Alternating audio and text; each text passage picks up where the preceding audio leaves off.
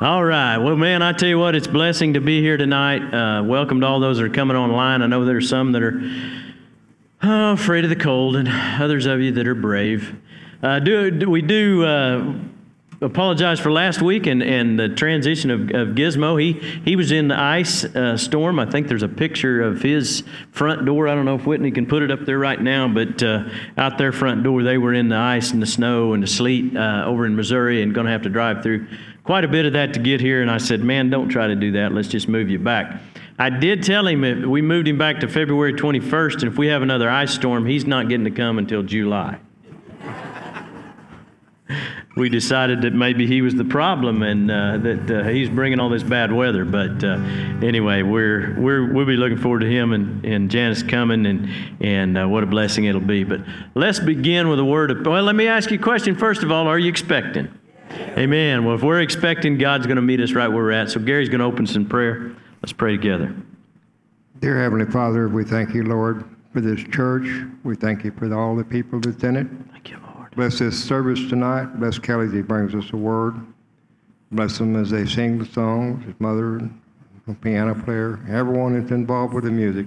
Thank you, Lord. And the sound and everything that goes on. Lord, bless this service and bless everyone that's here. Lord, let us all go home safely, and we'll give you the praise in Jesus' name. Amen.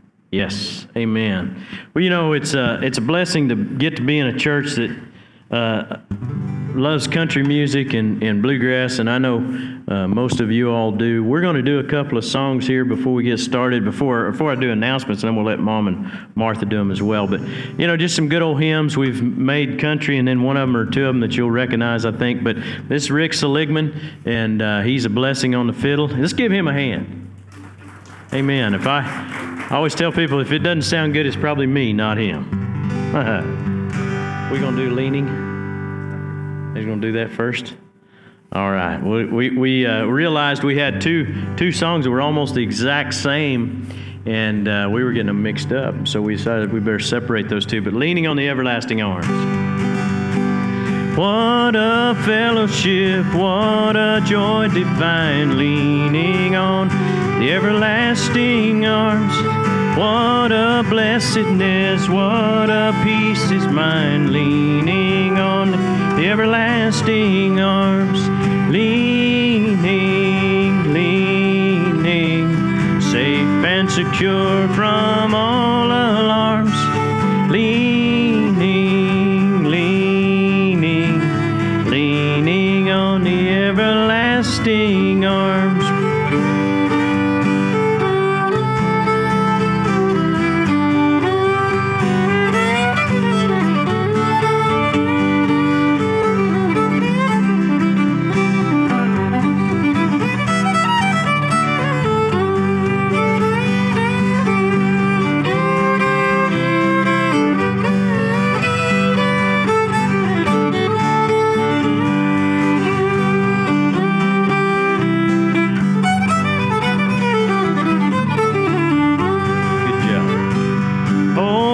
Sweet to walk in this pilgrim way, leaning on the everlasting arms.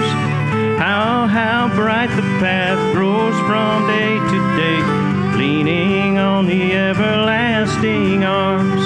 Leaning, leaning, safe and secure from all alarms. Leaning, leaning, leaning on the everlasting arms.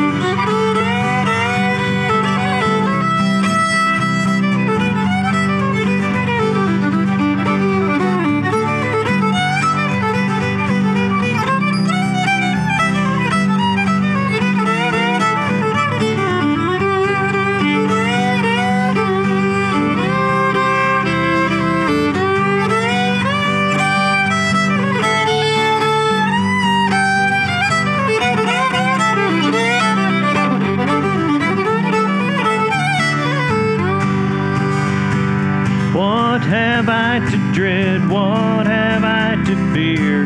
Leaning on the everlasting arms. I have blessed peace with my Lord so near. Leaning everlasting arms, leaning, leaning, safe and secure from all alarms, leaning, leaning, leaning on the everlasting arms.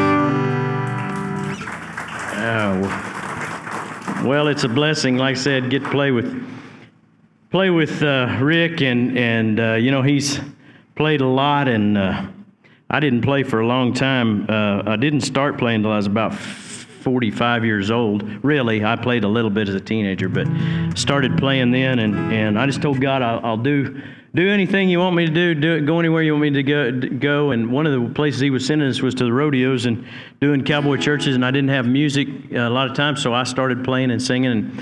And my intent was to play so my kids could sing, or my mom could sing, and then it ended up they too busy, they couldn't be there, so I started singing, and I realized I just do my best. I like this song. This is a good unclouded day. Oh, they tell me of a home far beyond the sky. Tell me of a home far away. Oh, they tell me of a home where no storm clouds rise. Oh, they tell me of an uncloudy day. Oh, they tell me of a home where my friends have gone. Tell me of a home far away, where the tree of life in eternal bloom sheds its fragrance on the uncloudy day. Oh, the land of cloudless days. Oh, the land of an uncloudy sky. Oh, they tell me of a home where no storm clouds rise. Oh, they tell me of an uncloudy day.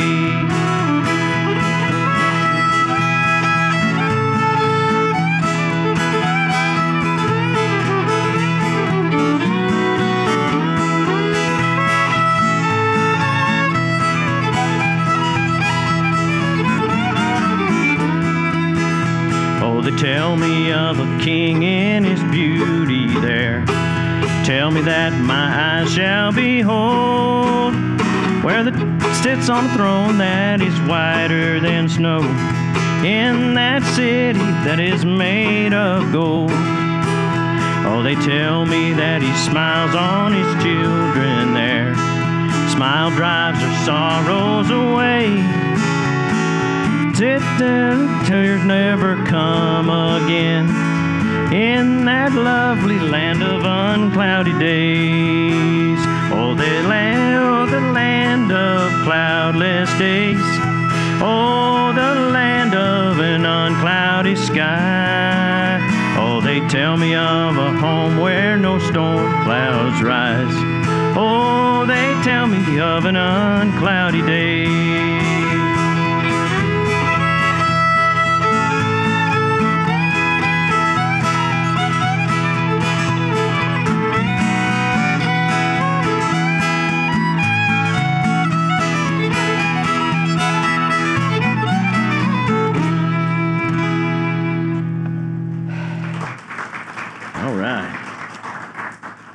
We survived it.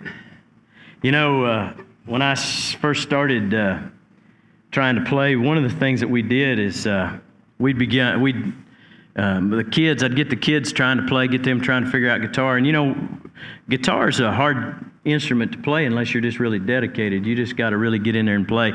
When I first started playing, the kids were all still at home and young enough, several of them young enough, I was helping them get to bed at night. So I went to a store, the pawn shop, and bought me an old, what I called my beater guitar.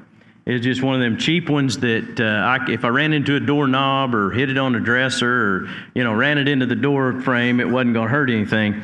And I would go through the house and just bang on these chords, and I know they just are like, oh, God, this is terrible. It's kind of like your teenager decides they want to play the drums, or your first year student in band, and they come bring their trumpet home and or saxophone, and they squeak it around. But anyway, we've come a long way. But this is just a fun country song, Do Lord. Most of you know it. You can sing along if you want to. I've got a home in glory land that outshines the sun. I got a home in glory land that outshines the sun. I've got a home in glory land that outshines the sun. Look away beyond the blue. Do Lord, oh do Lord, oh do remember me.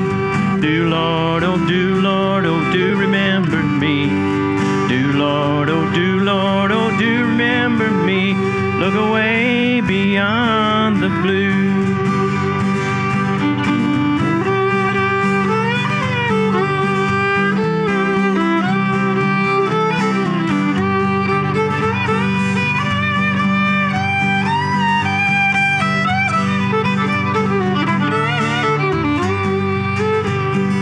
I took Jesus as my Savior, you take Him too.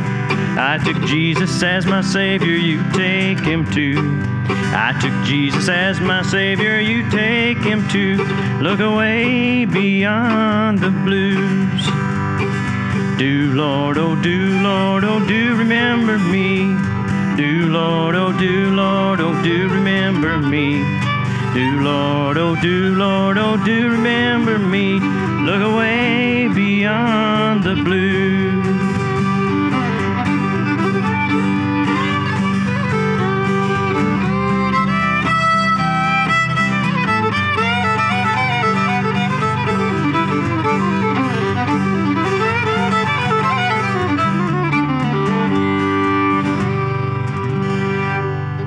All right. Well, I want to make just a few announcements real quick. I'll switch over to this other mic. That'll work for you. We'll do a few announcements real quick and get Mama and Martha up here to sing a couple just to prepare our hearts for worship. I enjoy doing that, but it gives me a little break and it allows me to get ready to preach the word, because I got a great word for you tonight. Couple of announcements. One, if you did not get a message about the snow, the cancellation last week, make sure you check in with Whitney or my wife or Mom. Somebody get your number. And if you don't text, let us know so we can make sure, because it's a mass text that comes out through what we call Flock Notes. It's a pretty cool way to get information out to a mass of people, but I know some of you don't text or don't get group texts, and so if that's the case, we want to make sure you're on a call list, but we also will put it on the news channels, and so you can check that out.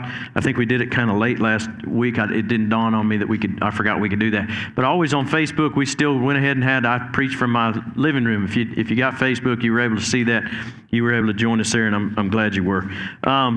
Also, the cafe will be open next week, and so we'll remember that. And I already said Gizmo will be on the 21st. One thing we always try to do is thank Dakota and Clarissa Davis for letting us use this facility.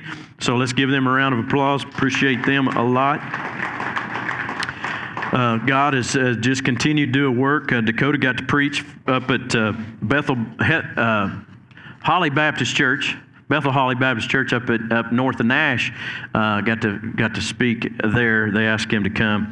I told him, I said, now just don't be getting any big ideas, be taking off somewhere else. And so anyway, because he helps me a whole lot at the church there in Carrier, and his wife Clarissa, but we're thankful for them. So let's, offering buckets are around, and so if God leads, as God leads, give, tithe, do it in faith and trust God, because that's what we do, is believe God with you as you give and faithfully. So let's pray together over that and the blessing over this sale barn. Father, we just come before you. We thank you and praise you for what you've provided for us in and through the blessing of Enid Livestock Market.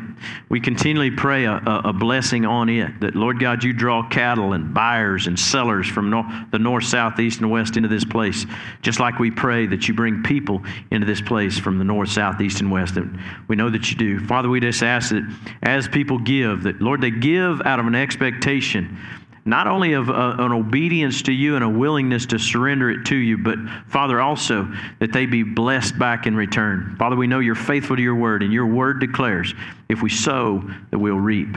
That, Lord God, your word says that you'll open the windows of the storehouse of heaven, meaning, God, you make provision for us when we give.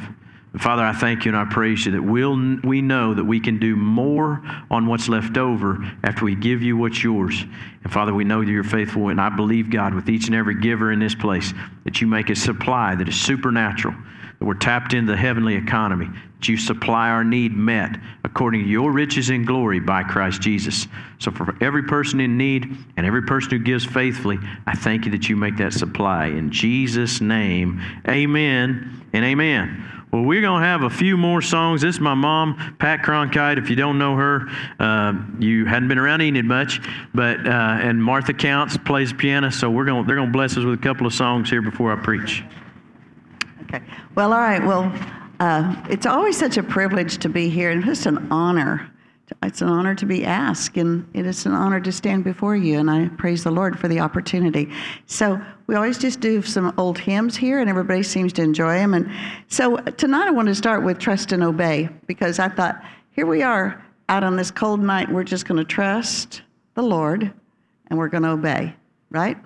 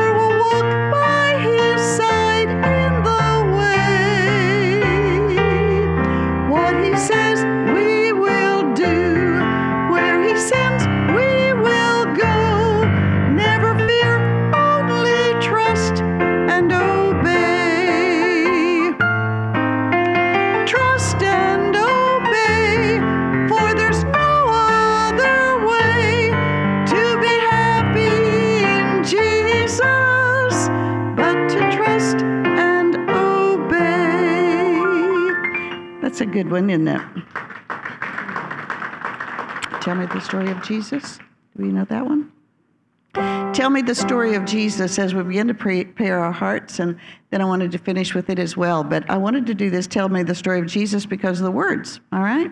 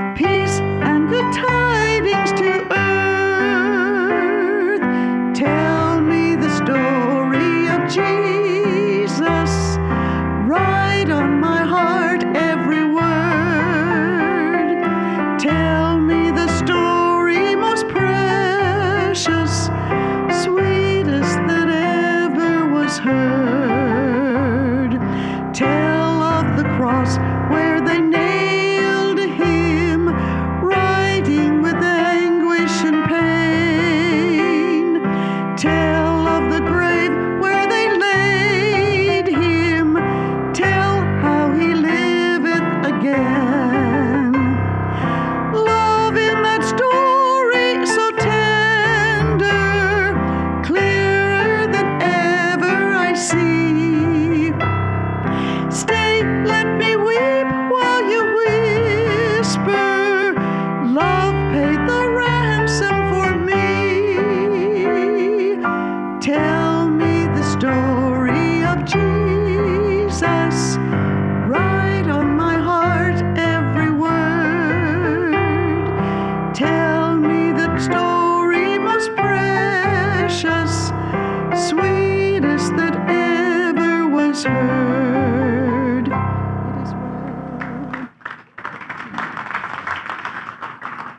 just think about growing up as a child, hearing these old songs, and I can still see my grandma standing by the piano leading the song service, and how these words are so meaningful to me, and I know that they are to you. And they've molded our lives, actually all of our lives. So it is well with my soul. And, you know, as the Lord laid this on my heart early this morning to do this song and to finish with this, because there's so many things going on in our world today. There's so many things going on in all the lives, even in this auditorium as well as those that are watching online. And no matter what you're facing, that we know that it is well with my soul.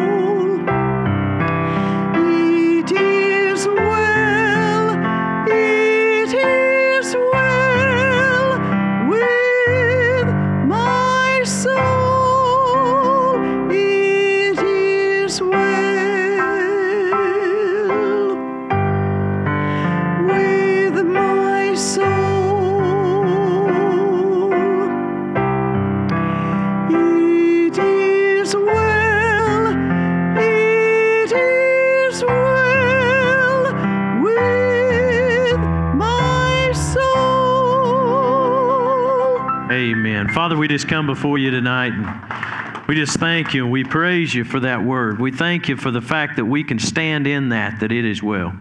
Now, Lord, as we open your word tonight, we thank you for the anointing upon it, speaking to the hearts and lives of people. In Jesus' name, amen. Sorry I interrupted you clapping, but I had to pray. That was too worshipful. Couple of things, I think, prayer requests. We want to remember Justin. He's going in February 20th. For back surgery again. We believe God for relief and a good surgery.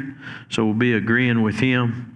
I think there's others that are on that list that would be lifting up and taking care of those prayers, but I want to definitely be aware of that. Well, listen, tonight I got a great word for you. I'm stirred by this because I believe it's both challenging and encouraging at the same time. You know, my morning Bible studies have been, one of them was along this line, but I'm going to call this Let Go and Take Hold. You know, I thought of this quote, and I've used it many times. There was a man that once said, "You can't steal second base while you're standing on first."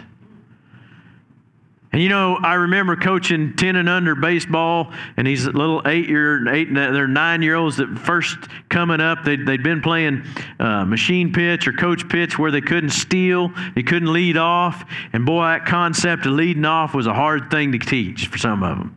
They just couldn't see how if you step off that base, you can be tagged out. And I tried to relate to them the chances of that boy throwing that ball clear over here, and the guy catching it and tagging you when you're this far off that bag before you get back is, I can guarantee you it ain't going to happen. You're okay.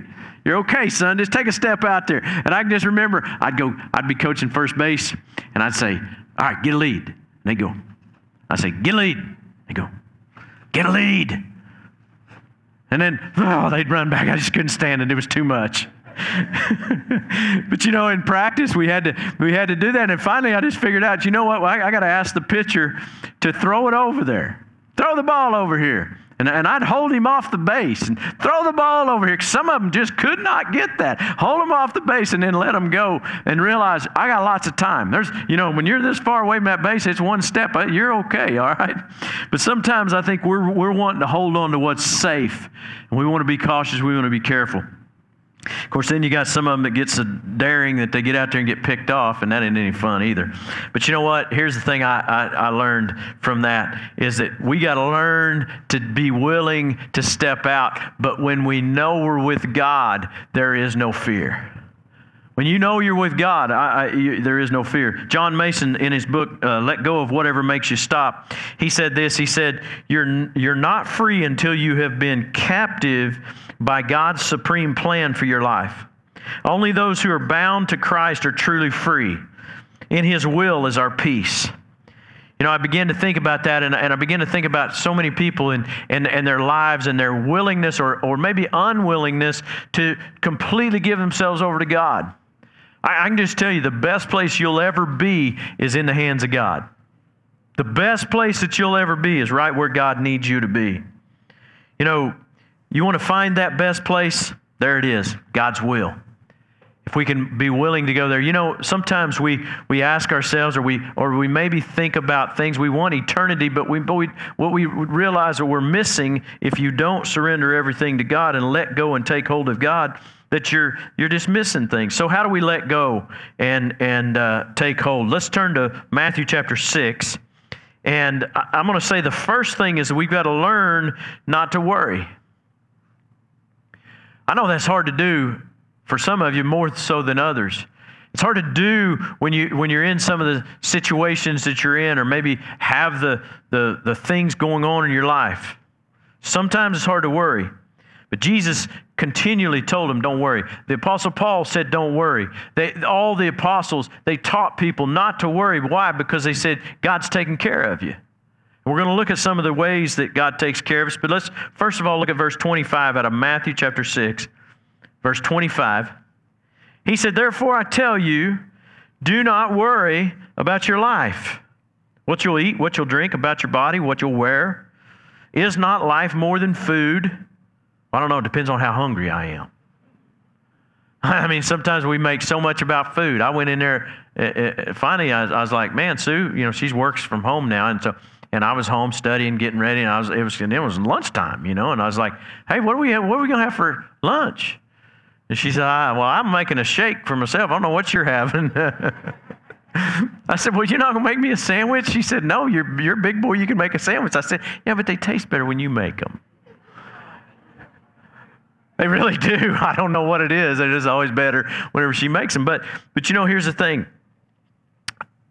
We worry about things. He's getting on us about worrying about things that are superficial or unimportant. What are we going to wear? You know, I realize that he's not telling us that we shouldn't wear clothes. He just says, don't make your main motivation about things that are outward, or things that are feeding your flesh, or things that are affected by other people. Keep them about the kingdom of God. He says, he goes on, well, let me give you a definition of this word worry. This word worry in the Greek is merim, I don't know how to pronounce it. I don't really think you need me to pronounce it, but I can tell you its meanings. its meaning. Its meaning, it comes from a word merizo, which means to divide into parts. The word suggests distraction and preoccupation with things causing anxiety, stress, and pressure. Think about that. That's what worry does. Worry is something where we were preoccupied with things that cause anxiety and stress and pressure. Jesus speaks against worry, anxiety, because of the watchful care of the Heavenly Father, who is ever mindful of our daily needs. If you begin to think about it, and that's what he's trying to teach right here. He's trying to tell his disciples, he's trying to tell those that are in the area wherever he is, and the Holy Spirit had Matthew write this down just so that we can hear it and know it, is that God has you covered. God will take care of you.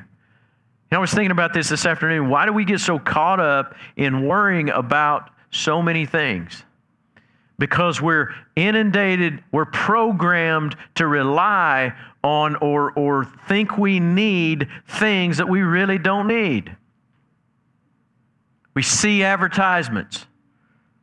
I was thinking about this, I, of course, search all kinds of, horse training and roping videos and cowboy stuff and, all this stuff on my phone. So my phone automatically, if you don't understand this, the reason you get stuff on your phone is because what else you look. So they're feeding me these ads, and there's this one this company called Schaefer Outfitters or something, some cowboy duds.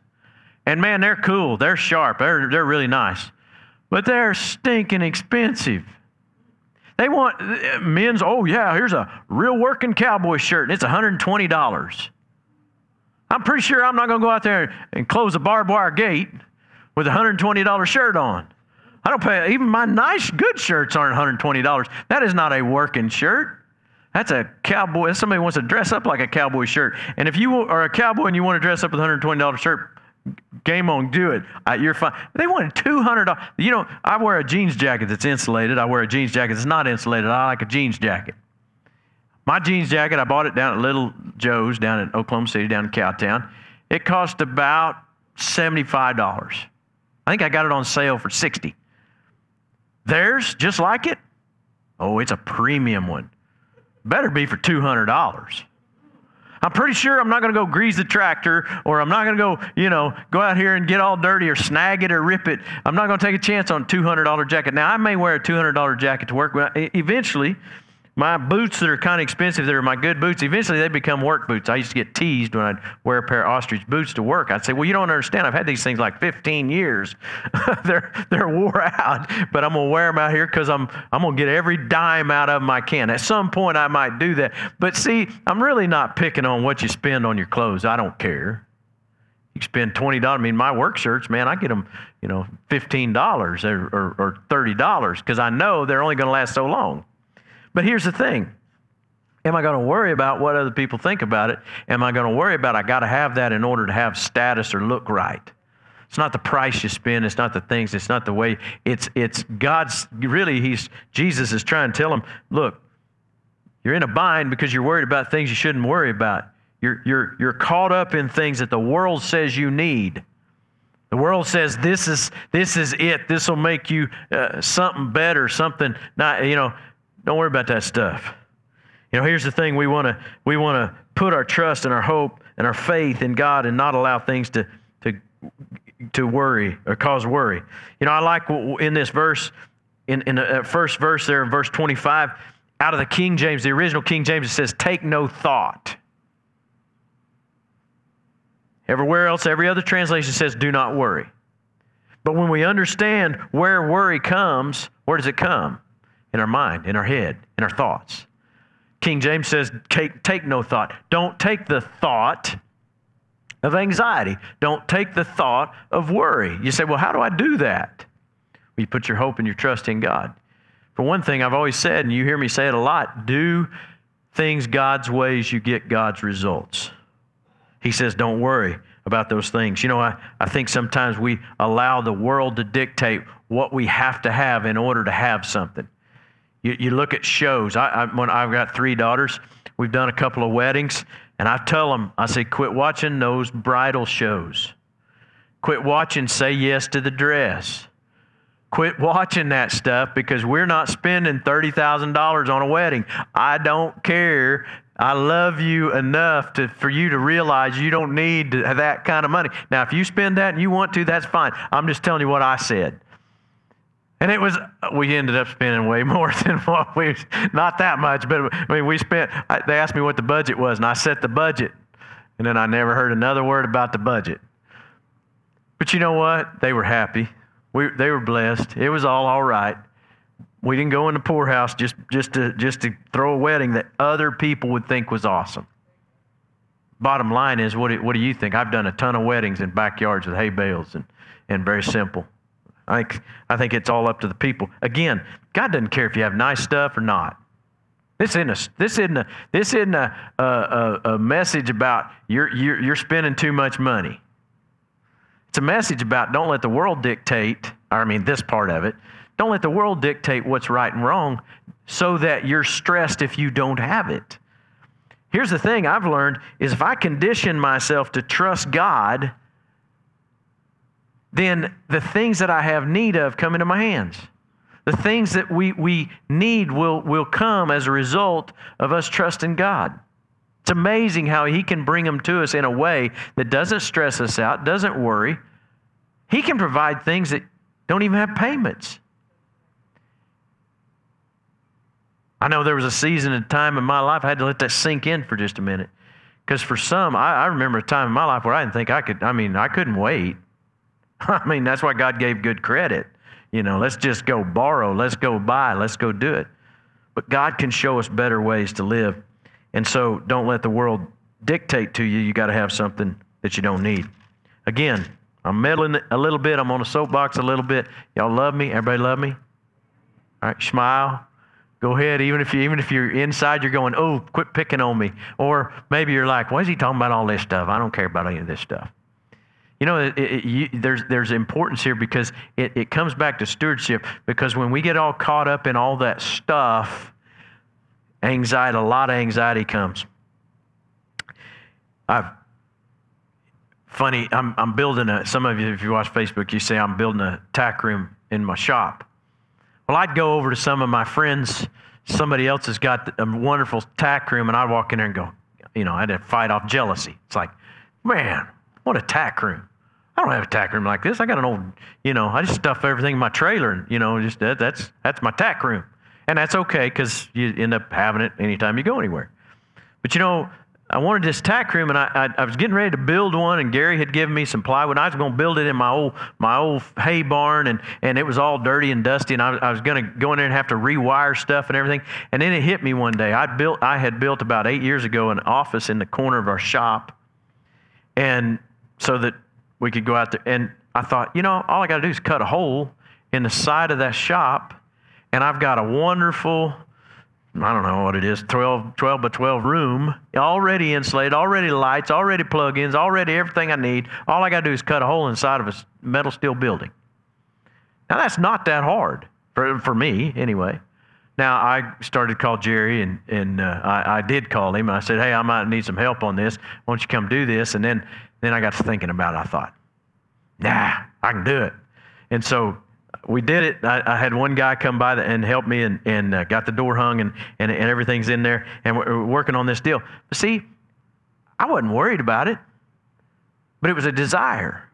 And see, when you have something, when you give your life to God, that's what God ends up doing. He'll end up providing you something in a way that you never even thought. I could have worried about it and stewed about it, tried to build, done all this work a whole lot of a harder way, and yet God brought it around to an easy way because I'm putting my trust in Him. I'm not worrying about things, needing something to compete with or so somebody else can see it or any of the other reasons that it might cause worry.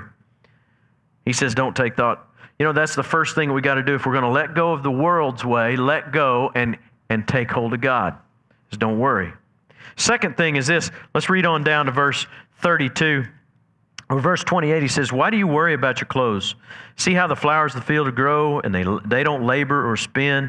Yet, verse 29, yet I tell you that not even Solomon in all his splendor were dressed like these. If that is how God clothes the grass of the field, which is here today and tomorrow is thrown into the fire, will he not much more clothe you with, O you of little faith? Verse 31, so don't worry. He says it again. Don't worry. Take no thought, the King James says. Don't worry what we'll eat, what we'll drink, or what we'll wear. Now notice this verse 32. This is when he gets a little personal. He says, this is what the pagans run after. This is what the Gentiles, this is what the heathen, this is what the people who are outside of God's way, what he's separating is he's saying there's those that follow the world and there's my people. And God's saying do things a little bit different. Doesn't mean that you won't have some of the same things, but how you get them and the motivation in which you get them and the process is entirely different. He says, these are things they seek after. But your Heavenly Father knows you need them. And then He'll reveal, He'll provide. Verse 33 says, but seek first the kingdom and His righteousness, and all these things will be given to you. Seek first the kingdom. See, it's the second thing that we got to do if we're going to let go and we're going to take hold is we got to live differently than the world, than the Gentiles, than the heathen, what they call the heathen, those that are without God. Jesus wasn't being derogatory towards people who were not Jews at that time. He was simply using that as a separation. And he said, look, there's a different way to live. Live different than the world. You know, a good way to forget your troubles is to help others with theirs. The world doesn't think about other people, but God says think about other people. One of the good ways that we can live different from the world is that we think about others, or we look at helping others with their troubles rather than just worrying about ours.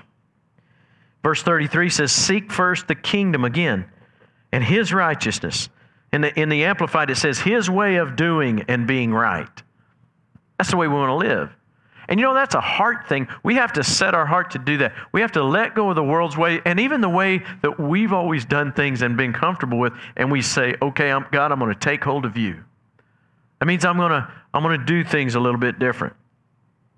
You know, seek first God's way. You know, I was thinking about I wanted to use the example. What if you were given a large sum of money? I don't know what large is to you. Large to you might be $1,000. It might be $5,000. It might be $20,000. It might be $50,000. You know, it may have to get really big for some of you for it to be a large sum of money. But let's say you got a large sum of money, several $1,000s. What's your first response? What's your first thought? Tithe. I like that. You get an A. Ding, ding. She gets a gold star. But here's the thing. If you get a large sum of money, what's your first response? Is it, ooh, now I can go, you know, I would think that as well. But, you know, I'd also think, ooh, you see, it's like a saddle I'd like to have. You know, I might need another horse. You know, I might want a new guitar. Yeah, I mean, you know, hey, there's some things I want. And then my wife would go, oh, no, we're going to save that. We're going to pay off this debt. We're going to do this or do that because we don't have very many left. We're working hard to get them all paid off. But you know what? Here's the thing. Unless I have trained myself to have that first response, your flesh is going to cry out first. First thing you're going to think is me. Most people would think if you got a large sum of money, you might eventually get around to figuring out what you're going to do. But here's the one thing that we ought to all have in our nature because we've surrendered to God, we've let go of the world's way, and we've gotten God's way, is the first thing we ought to say is, God, what do I do with this? You see, because if we'll say, God, what do I do with this? We just brought God's blessing on that situation. Because what the devil will do is he will come in and he will try to immediately rob you of the blessing of having it. He'll make you fight with your spouse. You ever had a large sum, you get a big tax return or you get a sell something, have a big chunk of money or something, and then you fight? None of you would ever do that. Or, huh? You'd lose? Well, yeah. I didn't say who'd win. I just said there'd be a fight. You know, what would we do? We'd start disagreeing sometimes is what can happen. You get a large sum of money, or Immediately your kids show up. Oh, hey. Or maybe, or what some of you'd say, well, I'm sure just something would break down. How many of you had that thought? Don't raise your hand. But you know what? Here's the thing. God's not after your money, but He wants to bless you. And so He might say, spend it. Do whatever after the tithe. Guarantee you what He's going to do is the first thing He's going to go according to His Word. What does His Word say? We ought to say, God, if I was given that. What does the Word say about giving? He says He'll give seed to the sower and bread for food. Remember my sermon a couple of weeks ago where I said, God, I want to be a giver. I want to have a heart of a giver. If you want that heart, you know what God will begin to do? He'll begin to test to see if you are for real, and He'll put something in your hand. It might be a $50 bill. It might be $1,000. It might be something big. Or it might just be a small opportunity. And you say, maybe next time, God. Or will you say, all right, God, what do you want me to do with this? You know what? I tell you, it is the most fun thing to do is to be in a place that you can bless other people. But you condition yourself. See, when something comes, then it can't steal from you your joy. You can't. It won't cause you to begin to worry. It'll be a blessing. And you know what? If it leaves your hands, you know what God does? Put more back. He's not going to withhold from somebody who's ready to be generous and willing to do that. But see, how do we let go and take hold of God? We got to do things different from the world. We got to make sure that sum of money doesn't rob from us. But we say, okay, God, I'm gonna give you yours, and then over the rest of it, oh yeah, God, what do we do with the rest of it? You know, Sunai's first response. That's our first response. But we've trained ourselves through the years. And we'll begin to look at, okay, do we pay this bill? Do we give this? Do we do extra here? What do we do with it? Do we enjoy? Do we save for a vacation? I mean, do we get away? Do we buy something that we need? God's not opposed to you using, but He wants your heart in the midst of it. The third thing is this: if we're going to let go and let God or grab hold of God, is that we don't get caught in other people's lives. Let's look at Luke chapter 10. I did this in my morning Bible study, talked about Mary and Martha a little bit. I think it was on Monday. And I saw some things in this that I don't know if I've seen them before, but exactly the same as what I saw them this time. But Mary, this is not Mary as in Mother Mary. This is Mary, the friend of Jesus, Lazarus' sister, and Martha. They had a house in Bethany. And if you understand the lay of the land over there, Jerusalem, just outside of Jerusalem, just a few miles is Bethany. And this community of Bethany is where Martha and Mary and Lazarus lived. And Jesus frequented their home, stayed there a lot. They were close friends. That was a place that He stayed when He was in that area. And so He came by in verse 38, Luke chapter 10, verse 38. And Jesus and His disciples were on their way. He came to a village where a woman named Martha opened her home to Him. She had a sister called Mary who sat at the Lord's feet listening to what He said. Now, first of all, I think that's funny. It's almost like her title, Mary who sat at the Lord's feet. kind of a funny thing. I don't know. I'm just, okay, dorky. That's kind of a bad joke. But she's there listening to what He said. Now, a lot of times we take this story and we make it about that, or a lot about that Mary was the one that was doing right. She was there listening to the Lord. But look at verse 40. It says, but Martha was distracted by all the preparations that had to be made. She came to Him and asked, Lord, don't you care for me, that my sister has left me to do the work by myself? Tell her to help me.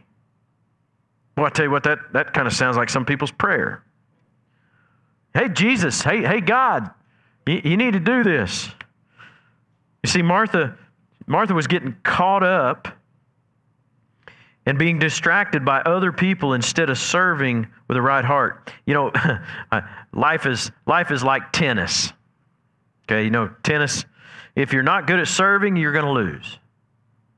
Bad joke, but true story. Life's like tennis. If you're not good at serving, you're going to lose. Life's like that. If we can learn to serve, in the morning after men's Bible study, we set up all this stuff. and it's a lot of things to have to carry down.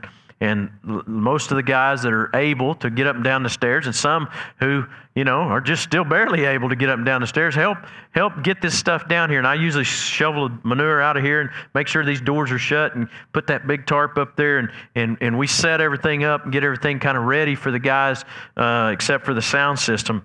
And then after service, there's others that serve to tear that down. That's a great way to serve. It's a good thing. It's a blessing. There's other ways that you serve. But see, Martha was caught up and distracted over what Mary was doing. She's being defined by the standard that society had said that she needs to fuss over her guests and get upset. And she was upset because nobody was worrying with her. Martha's all worried. She's saying, Jesus, don't you see this? Aren't you worried with me that Mary's sitting at her feet? She's not doing what she's supposed to be doing. Women and my sister is supposed to be helping me, and she's going on, and she's all worried about this, and she's all fussing over this. But she was stressed, but her stressing became a martyrdom. She began to be a martyr over it. She began to, oh, poor is me. Oh, woe is me. Oh, poor me. But see, here's what we got to do. We got to choose to leave that. Because listen, there are times when you're gonna suffer trouble. You're gonna have challenges in life. And you know what? You can sit back, and I can sit back and say, well, poor me, I don't have this, or I don't have that. I can say, well, poor me. Well, nobody did this. Nobody did that. And I can either have that attitude and mindset, or I can choose to have a different one. And see, that's kind of what Martha was doing. Listen, there's seasons of life that are tough. Seasons of life that are difficult. There's times when raising your kids, being an empty nester, going through health challenges, aging, maybe losing a spouse or having a spouse that doesn't even know who you are. Those are tough times. Those are difficult times. I'm going to tell you what, the things that you go through, how we handle them are our choice.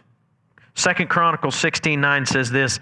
He says, the eyes of the Lord search the whole earth in order to strengthen those whose hearts are fully committed to Him. We got to commit 2 Chronicles. That's an Old Testament scripture. There's King Asa, and God's getting on him. He's saying, man, you didn't trust me, and you could have. I didn't want to get over there into that whole teaching.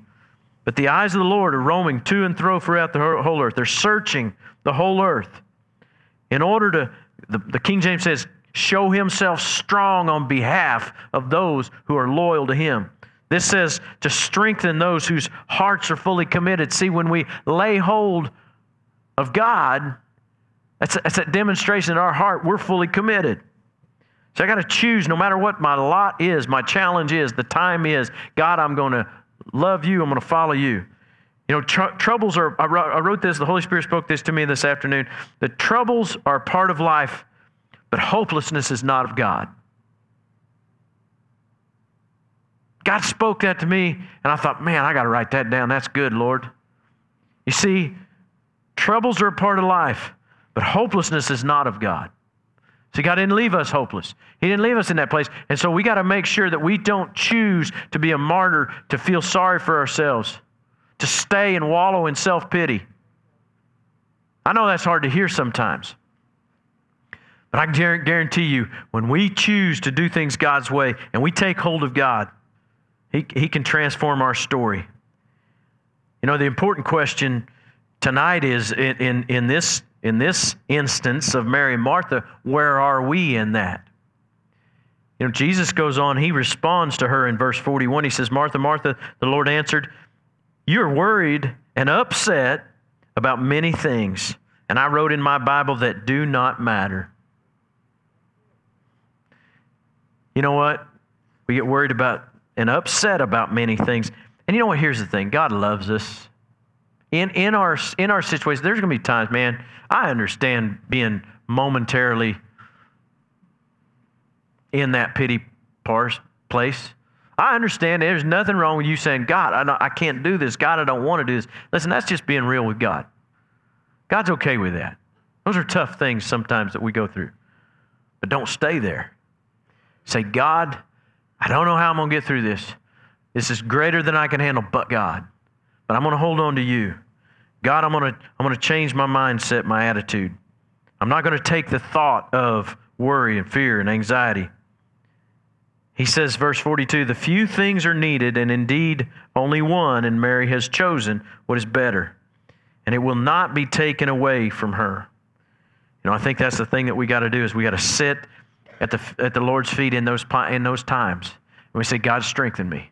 The eyes of the Lord roam to and fro throughout the whole earth to show himself strong, to strengthen those whose heart is loyal to him.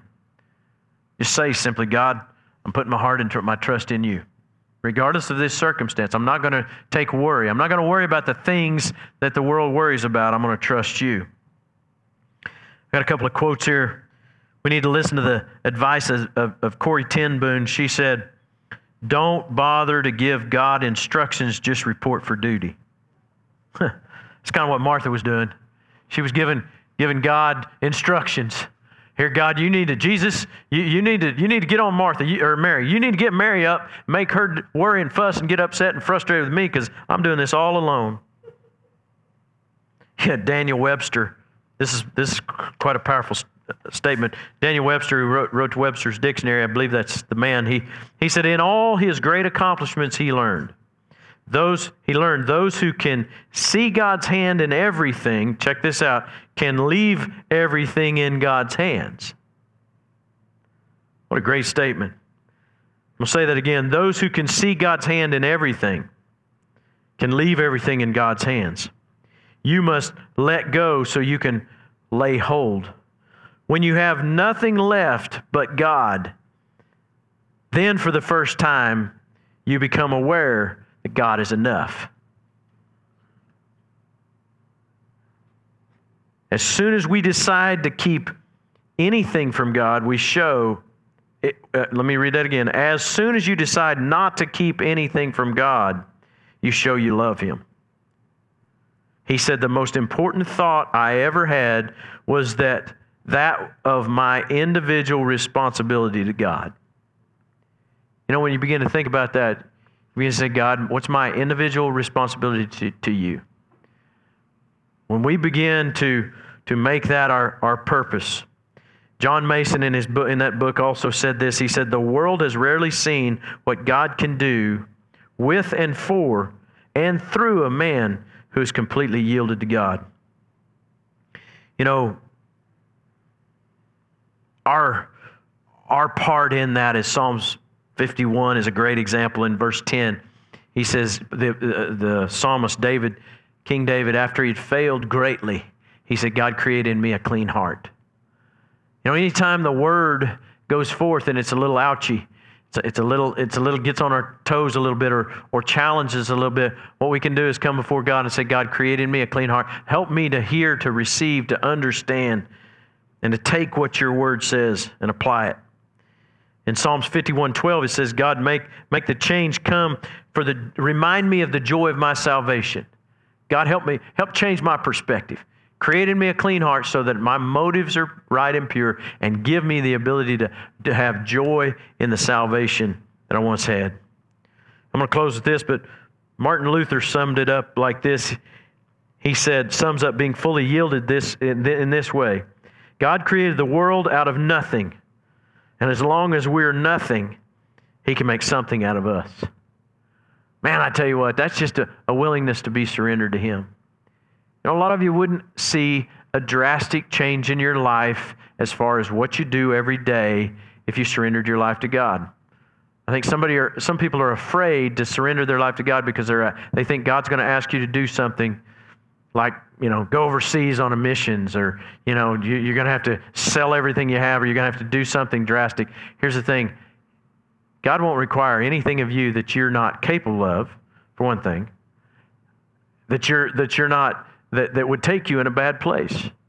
Remember, the very first thing I was talking about is, man, I tell you what, the most freeing place we'll ever be is in God's will. That's the best place. Best place we'll ever be.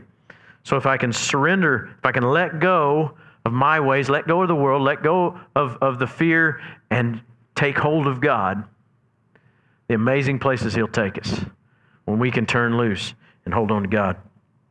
So I just challenge you with that word tonight and ask you that simple question. Can you let go and take hold of God's plan for your life? You may say, well, God, what could you do with me? I'm looking at guys that, and women and men are across here that you could be a Peter or a Paul those guys had a lot of strikes against them. If you'd have been on the committee that was going to select the 12 disciples, you would have breezed right past Peter and Matthew and the Apostle Paul would have been never, you wouldn't even gone close to him. Of course, he wasn't actually one of the, but yet we all know he became one of the key individuals of the whole New Testament and the growth of the church. So let's pray and let's just ask God, take this and apply it to our heart. Father, we just come before you tonight. I thank you for this word. I thank you for the challenge to us to let go of things and grab hold of you. God, I thank you that the word says that that perfect love casts out fear. There's no fear in putting our full selves into God, to trust in him with everything we have. Because, Lord God, you're not a God that removes and takes away unless it's a way to prune and to improve and to increase. God, I thank you and I praise you that you want to take away the things that hinder us to provide us opportunities in life. So, Lord, for those that tonight would have a heart that would say, Lord, I'm yours. I'm yours. You may add, I'm not much. God doesn't need much. All he needs is willing. So tonight I just pray that for those that would surrender, they do that. And if there's anybody who has not made Jesus Christ Lord of their lives, that's the first part of surrender, is give your heart to him. Say, Lord Jesus, forgive me. Come into my heart. Be my Lord and my Savior. Make me the kind of man, make me the kind of woman that I need to be so that I can fulfill your plan, your purpose for my life. Father, I praise you for this in Jesus' name. Amen and amen. We're going to close with one song, I believe. Or we might just, come on. We're going to do one song to close.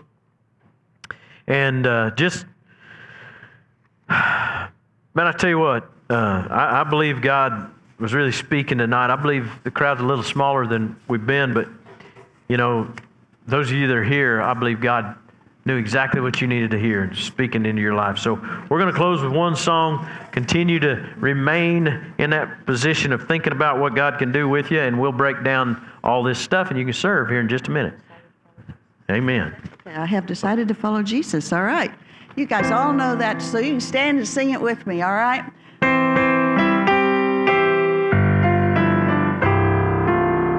I have decided to follow Jesus. I have decided to follow Jesus. I have decided to follow Jesus. No turning back, no turning back. Though none go with me, still I will follow. Though none go with me, still I will follow. Though none go with me, still I will follow. No turning back, no turning back. The cross before, whatever behind me, the world behind me, the cross before me, the world behind me, the cross before me. No turning back, no turning back. We're going to close with, Terry's going to close us out of here. Let's pray together. Our gracious Father in heaven, thank you for the blessings of the services this evening. Thank you for this message. Help us all to be more willing to let go and take hold. Lord, I pray that you'll just help us to rely more and more on you, trust and obey, and put our cares in your hands. Help us as we go our ways. I pray that you'd give us traveling mercies. Bless each and every one and each home that is in attendance here this evening. Thank you, Lord, for all your many, many blessings that we're just able to be here. In Christ's name I pray. Amen. Come back next week.